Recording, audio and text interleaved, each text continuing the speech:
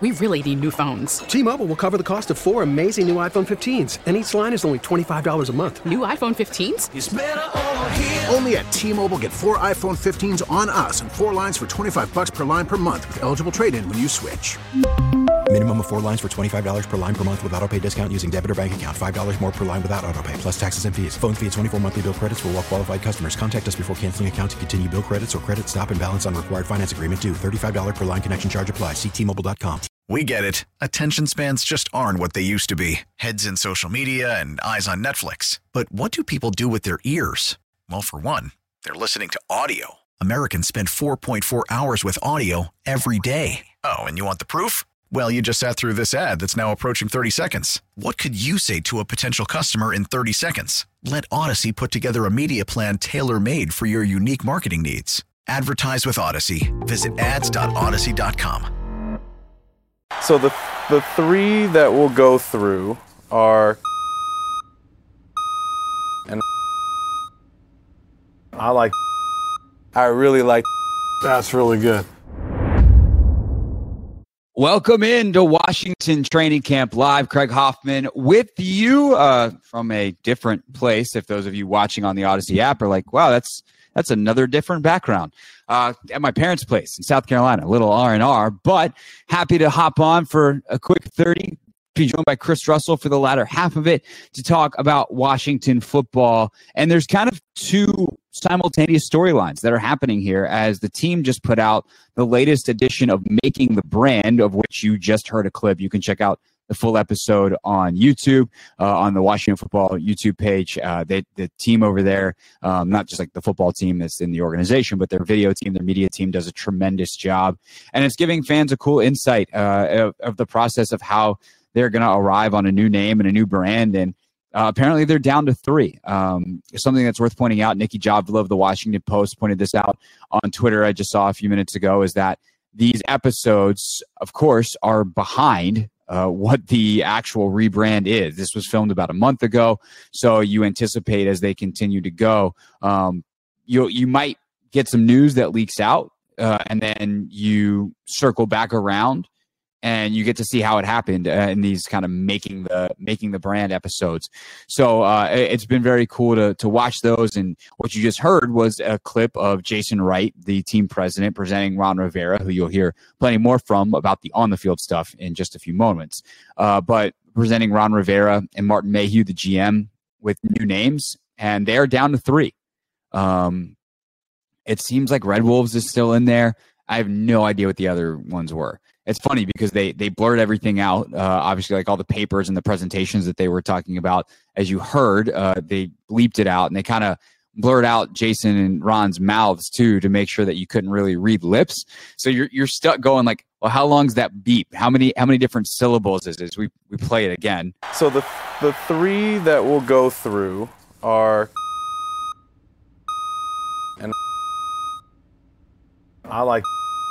I really like. That's really good. So you're like, how long's that beep?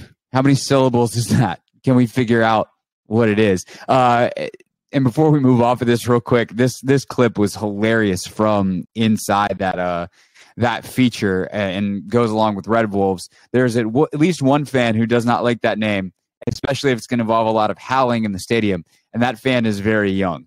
Wolves, that's what we are. Yep. Can't do Red Wolves. It made a baby cry. Those are the rules. I don't make the rules, but it seems like if a baby's going to cry, that's not a good one. All right, on to football things. And again, Chris Russell is going to join us in about 10 minutes here on Washington Training Camp Live. We are live streaming on the Odyssey app Mondays and Fridays, and we, of course, are available on demand wherever you get your podcasts. No tears being shed by Ron Rivera on the kicking front. And I think this has been an interesting storyline to watch because it is so easy to be reactionary with kickers. And Dustin Hopkins was pretty good last year, but certainly had his moments. And just sometimes Dustin's splits get real funky too, where it's like less than 40 yards, he's less reliable than over 50. And that's supposed to be the other way around. If a guy's missing 50-plus yarders, you're like, well, those are hard kicks. Guys missing 40 and under, it's like you can't be throwing away points. But at the end of the day, if you look at the average and it evens out and he makes roughly the same amount that he's supposed to, then he's probably worth keeping. And especially as I mentioned on the podcast on Friday with Grant, Hopkins is a touchback machine. So there's a reliability to him in the kicking game that you're not going to give up a big return because he's going to kick it through the end zone that isn't always going to be there with maybe even a more reliable field goal kicker from shorter distances because they might not have the leg strength that Hop has. And what I appreciate about Ron Rivera, as you'll hear a second in this answer, is that he is taking a analytical look at this. He's actually being smart and listening to his special team coach, listening to his kicker, and realizes that they changed something for Dustin Hopkins. They changed the timing that he was used to for the last 3 or maybe even at this point 4 years with the Washington football team. He had the same snapper in Nick Sundberg, and he had the same holder in Tress Way. Well, Tress hadn't gone anywhere, so getting it down is not that hard, but you have the timing a little bit different with a harder snapper and the new guy that they brought in. And so they're using this time to adjust. Obviously, this was their first game scenario, and he missed a couple. Now, if he continues to miss into the regular season, then it's like, hey, you're no longer doing your job. But for the time being, the understanding that Rivera has of this situation is very, frankly, different than a lot of other head coaches that I've seen around the league over the years. A lot of head coaches are just like, the kicker should make the kick.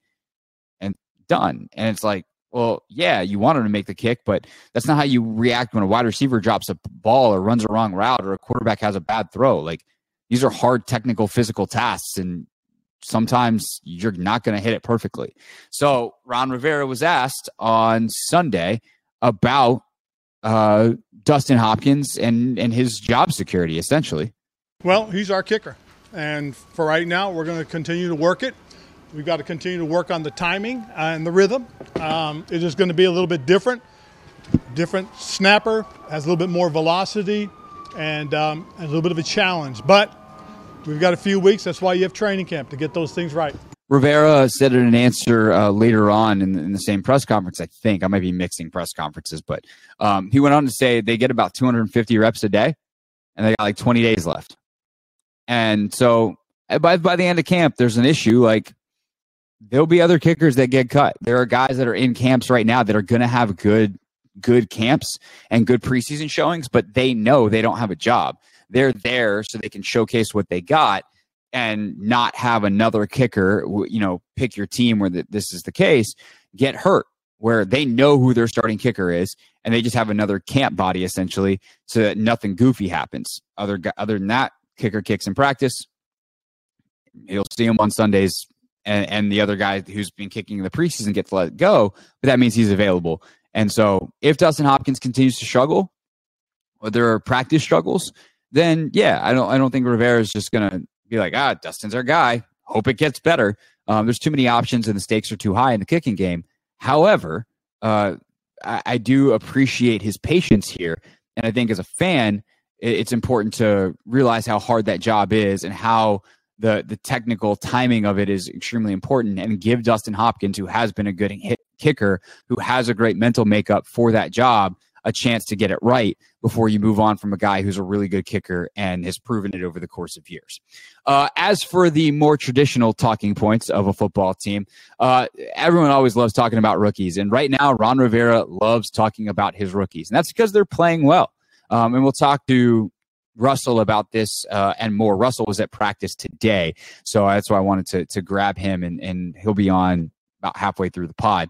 But the young guys played pretty well the other night. And I get the sense that Ron Rivera has been pretty happy with their performance in practice. And again, like, this is tied to the same thing I just talked about with his approach to Dustin, but Ron's patience is pretty, I don't want to say astounding, but it's important. And he's displayed it not just with how he acts, because sometimes I think patience with coaches outwardly can look like stubbornness, But I appreciate how Ron explains situations and it's like, yeah, this is going to happen. This is going to take time. This is exactly what we expect. Because if you don't have that like outward expectation, there are inward effects, right? So if Ron Rivera doesn't help stem the fan base with his comments, then the players are going to feel that because it's 2021 and they've got Twitter and, you know, fans will be fans. And I get that. Like, we're all emotional but it's not necessarily our job to be analytical about the game. It's my job as a guy with a microphone who's specifically been given this microphone because of his experience covering teams and ability to be analytical. But if you're a fan listening, like, yeah, of course you want to be analytical because you want to be like, hey, I know something about football. But you're also coming at this with a very different perspective than a guy like Ron Rivera who's been around this league.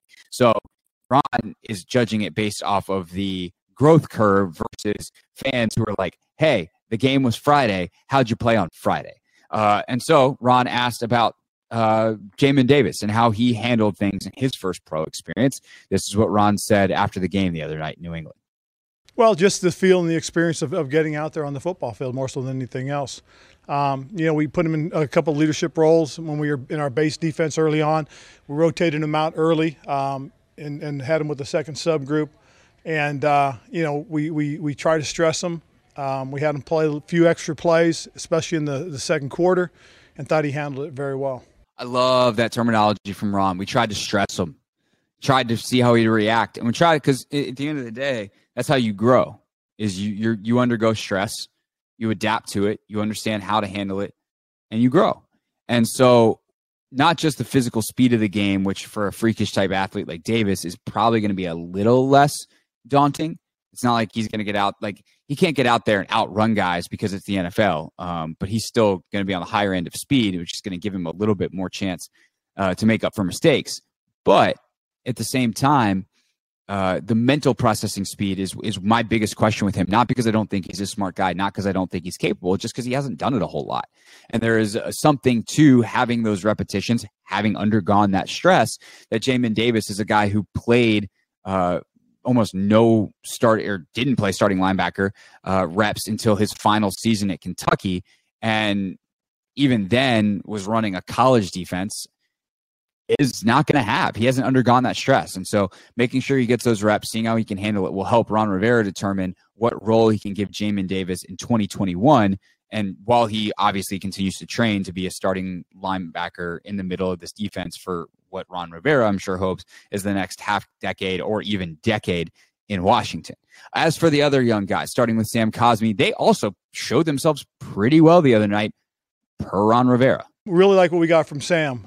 Sam needs to play, and that's the truth of the matter. And so does Jamin. So does Ben Juiced. I mean, that's why those guys played a little extended into the second quarter. Very pleased with what we saw from those guys. You know, I thought when John Bates got his opportunity, I thought he did a nice job and did some really good things, as did Sam Reyes. I mean, there was a lot of positives, a lot of things that we're going to grow on and get better with. They did that on purpose to try to see how he reacted. You try to get him some snaps against the ones. New England did play some of their guys out on the edge. And obviously, look, Cosmi's getting it as good as he's going to get it in a practice setting in the entire league because he gets to go against Sweat and Young every single day. Hey, line up. Okay, it's Montez Sweat. Ready, set, go. Good luck. All right, next rep. Hey, it's Chase Young. Good luck. So it is what it is on that front in terms of Cosmi getting those practice reps, but how do you really handle it in an 11-man situation with a different scheme, with personnel that you don't know because you're not going against them every day? And so they did a good job of getting those extra reps for Cosmi and some of the other guys too, that these younger guys that they're going to rely on. And I think that's an important part in all of this is there's just positions on this team where they don't have the depth to do anything other than rely on guys who haven't played any NFL games yet. And that's also kind of the nature of the league. There are no successful teams that don't have some meaningful contribution from a rookie. It doesn't have to be a starting quarterback or a elite skill playmaker or even like a, Chase Young last year. It doesn't have to be like the star, But somewhere on your team, because of how the salary cap works and because of how rookie contracts work, you're just going to have guys that contribute. You're going to have guys that maybe not star, but play a starting role, eat up a lot of snaps, are part of a linebacker rotation, or part of a safety rotation, or part of a running back rotation, that come in as your fourth wide receiver and block. Like, there's just going to have to be some sense of contribution, not some sense, but some huge contribution from rookies and young players. I mean, we talk about the depth at defensive end on this team. It's not going to be coming from rookies, but you are going to get it from second-year guys, potentially. So there's going to have to be that value that comes from players who are on rookie contracts. And that's a part of the NFL. And with that, right on time, we bring in Chris Russell live on the fly. Chris, we're doing it again. We're rolling down the freeway at 60 miles an hour, and I need you to just hop on in. How you doing, man?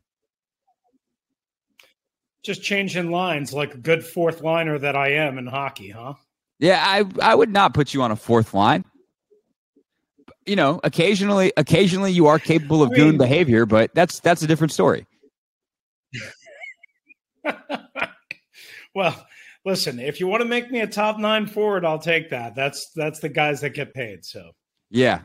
I'm good, man. We don't need to go down the who gets paid track as we sit here doing the streaming podcast. But I've gone through some of the sound from Ron over the past couple of days to start the pod. We talked about obviously some of the news with the rebrand, but I wanted to get into some of the transaction stuff that came out and obviously what you saw from practice today.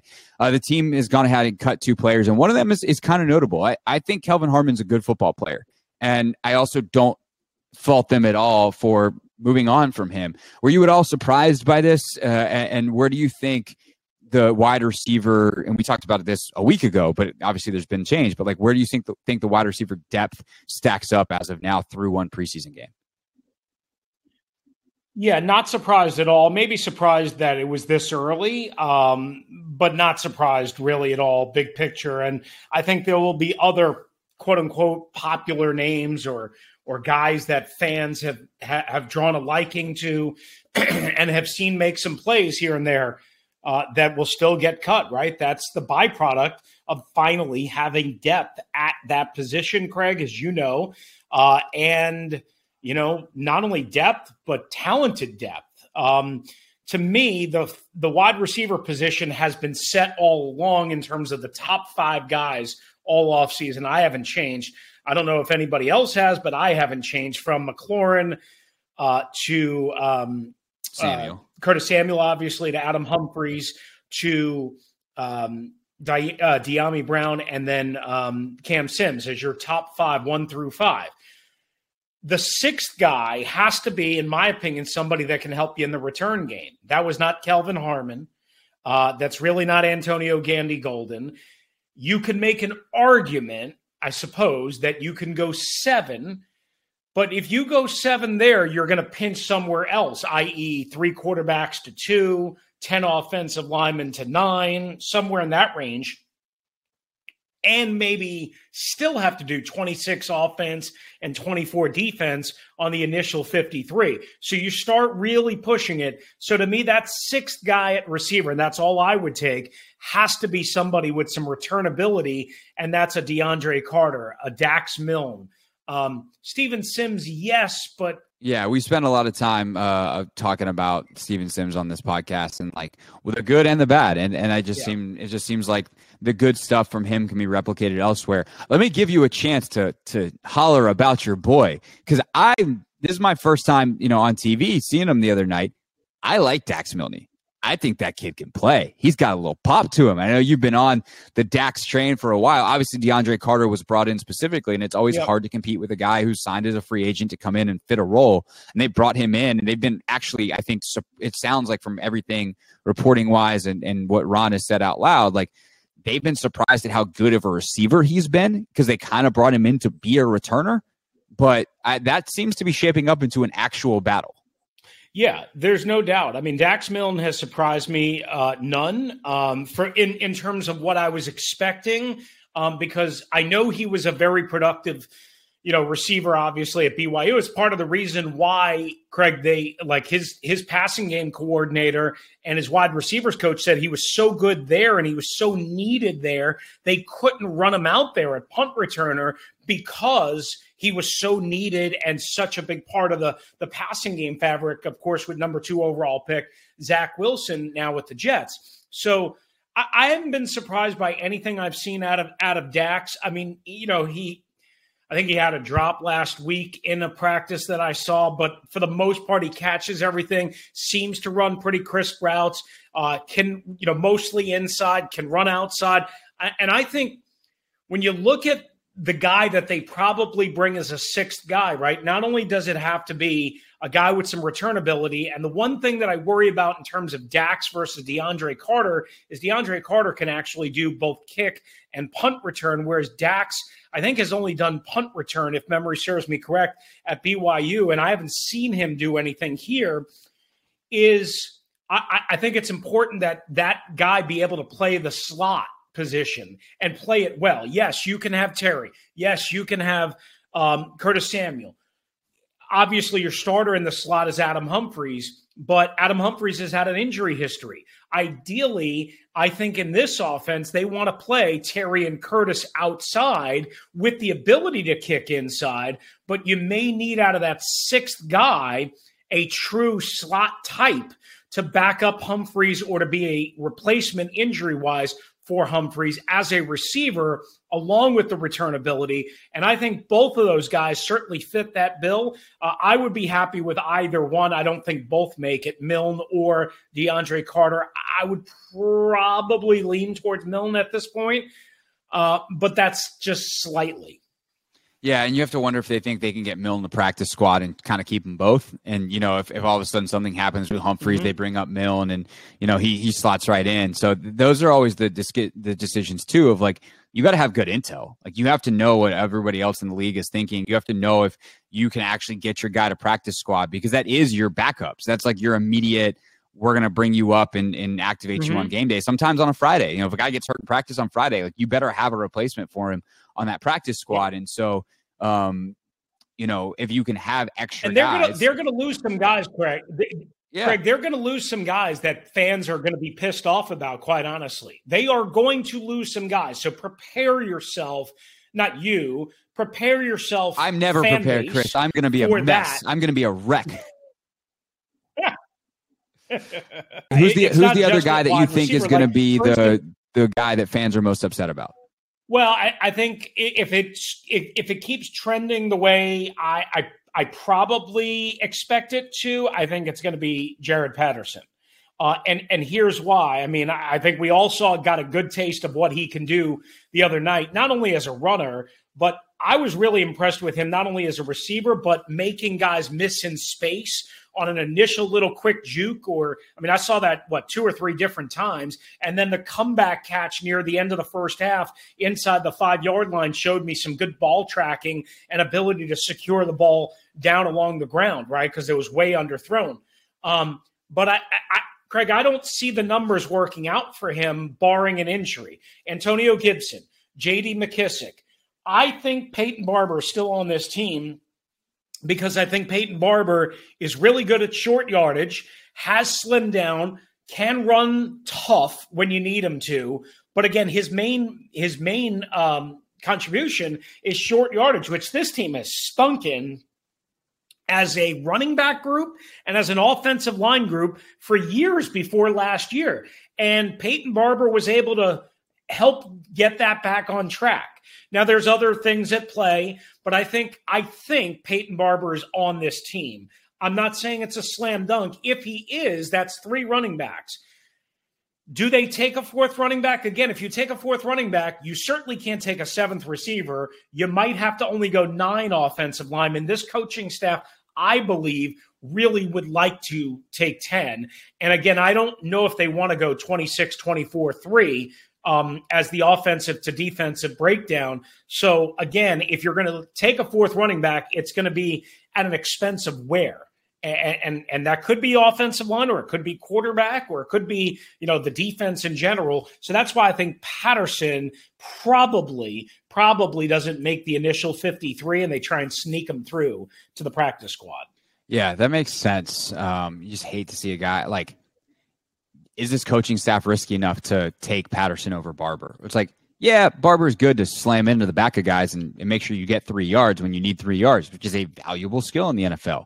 But Patterson could get 30. And that's the kind of thing where you just don't know how much risk tolerance this staff has and how much they should have. I mean, that's a perfectly reasonable thing to go. I think fans probably read that or might hear that and go like, well, it sounds like you're making a pretty compelling argument for Patterson and take a real dodo to take Barber over that. But like, I don't, that I think undersells the importance of a guy who can get you 3 yards on 3rd and 2 at a really high percentage of the time. And that's who Peyton Barber has been throughout his career. Mm-hmm. Yeah. I mean, I think it's a really tough call. It is not an easy call by any stretch. One other thing that you have to keep in mind is obviously pass pro. And, I would say Peyton Barber obviously is more experienced and built thicker to withstand that. And I think J.D. McKissick struggled down the stretch last year in pass protection. That's what I saw. I saw him struggle quite a bit. Unless your plan is to have Antonio Gibson in there all the time in obvious pass situations and 3rd and whatever to pick up blitzes and extra pass rushers, which I don't think is a smart idea. And again, I don't think Jaret Patterson is built. I mean, even though he's got tree trunk legs, he doesn't have a tree trunk top, right? And if he's Darren Sproles, as so many people have tried to, could he be in there? Sure. Could he throw his hat in there? Absolutely. Do you want him getting run over by a 260-pound linebacker, coming downhill? I don't think so. Yeah, probably not. Chris Thompson really had enough of doing that, and it was not great all the time. Like Chris was always in the right spot, but that doesn't always help you when you're not the biggest dude. Right. Right. But you know how good Chris overall was at it, but it also contributes to injuries and your body being beat up. Yeah, 100%. And I'm just going to apologize now instead of doing this at the end for the delay. The internet is super fun as a way to communicate in 2021. So I apologize. The internet where I am is not great. So I apologize that there's been some awkward clunkiness at points in this podcast. I hate when people just ignore it and pretend like it doesn't happen. It's like, yeah, I know. It's really fun talking over each other, but it's not Chris's fault. It's mine. So I will put that disclaimer in the middle of this here podcast. And then I will ask you, Chris Russell, before we head out of here, biggest takeaways from practice today. It seemed like there was some really nice plays made by some DBs, although it seems like the one offense looked well, and it was raining and Ryan Fitzpatrick was having a great time. Yeah, I mean, Ryan Fitzpatrick finished strong. I wouldn't say he was great the whole practice, but he was okay the whole practice. But he finished really strong in a 2-minute drill, hit De'Ami Brown deep over the middle on a post route to get them inside the 10-yard line-ish. And then he converted on a short 3rd down to Adam Humphries over the middle on a quick little in-cut route. And then they kind of ran a rub route like that you see often, inside the red zone or with the Patriots a lot.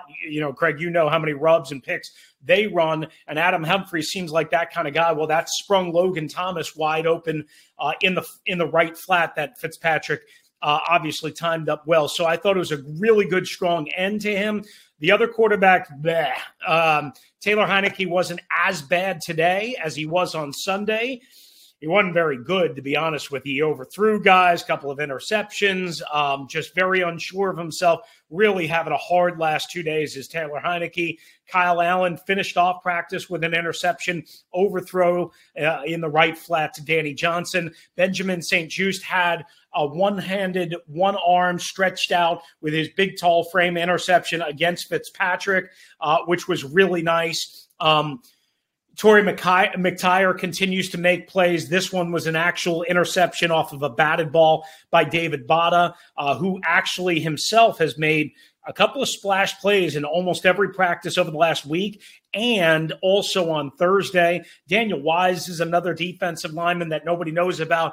Just a name to keep an eye on. Probably, again, for the practice squad, that type of thing. But yeah, this defensive backfield makes a lot of plays. Troy Apke made a couple of plays today. So, I mean, there was a lot of good out of them. But the question, I guess, is it them being really good, or is it the Washington quarterbacks being really not good? Yeah, sometimes there are those days. And Heineke seems like he's just not a good practice player. Like every time he gets in the game, you're like, I don't know, maybe this guy can play. Every time he practices, you're like, man, I don't want to let this guy play. I think there's some big legitimacy, to that. But how. I mean, I think they know that to some degree, and Ron kind of alluded to it last week. Oh, during games, we can get him out into space, and you saw him moving around and stuff last Thursday night. You don't see as much of that in practice, right? Because they're trying to develop him from the pocket and develop everybody from the pocket. So it's going to take a little bit of leap of trust. And I don't think he's in any danger of not making the team, but I mean, am I concerned about a lot of the things that I see in practice? Yeah. And let's remember, he's played exactly one good game in his NFL career and part of a fourth quarter of another one. I mean, it's not exactly like he's got the gold jacket on and ticketed for Canton just yet. Right. So I need to see him play better in practice. Right. Yeah. Some people want to say he's Kurt Warner already, and it's like, right now, he's Kurt Warner, he's still in the grocery store. So let's relax on that. All right, Chris, appreciate you hopping on here. I know it's a busy day for you between practice and your show coming up. Make sure you listen weekdays on the Team 980 to Russell and Medhurst. I'll be back Friday for a podcast, and then I will be on pregame. So looking forward to that. Again, apologies for some of the internet snafus, but hope you still enjoyed the pod. We're here Monday and Friday, live streaming at 1 or on demand anytime for Washington Training Camp Live. T-Mobile has invested billions to light up America's largest 5G network, from big cities to small towns, including right here in yours. And great coverage is just the beginning. Right now, families and small businesses can save up to 20% versus AT&T and Verizon when they switch. Visit your local T-Mobile store today.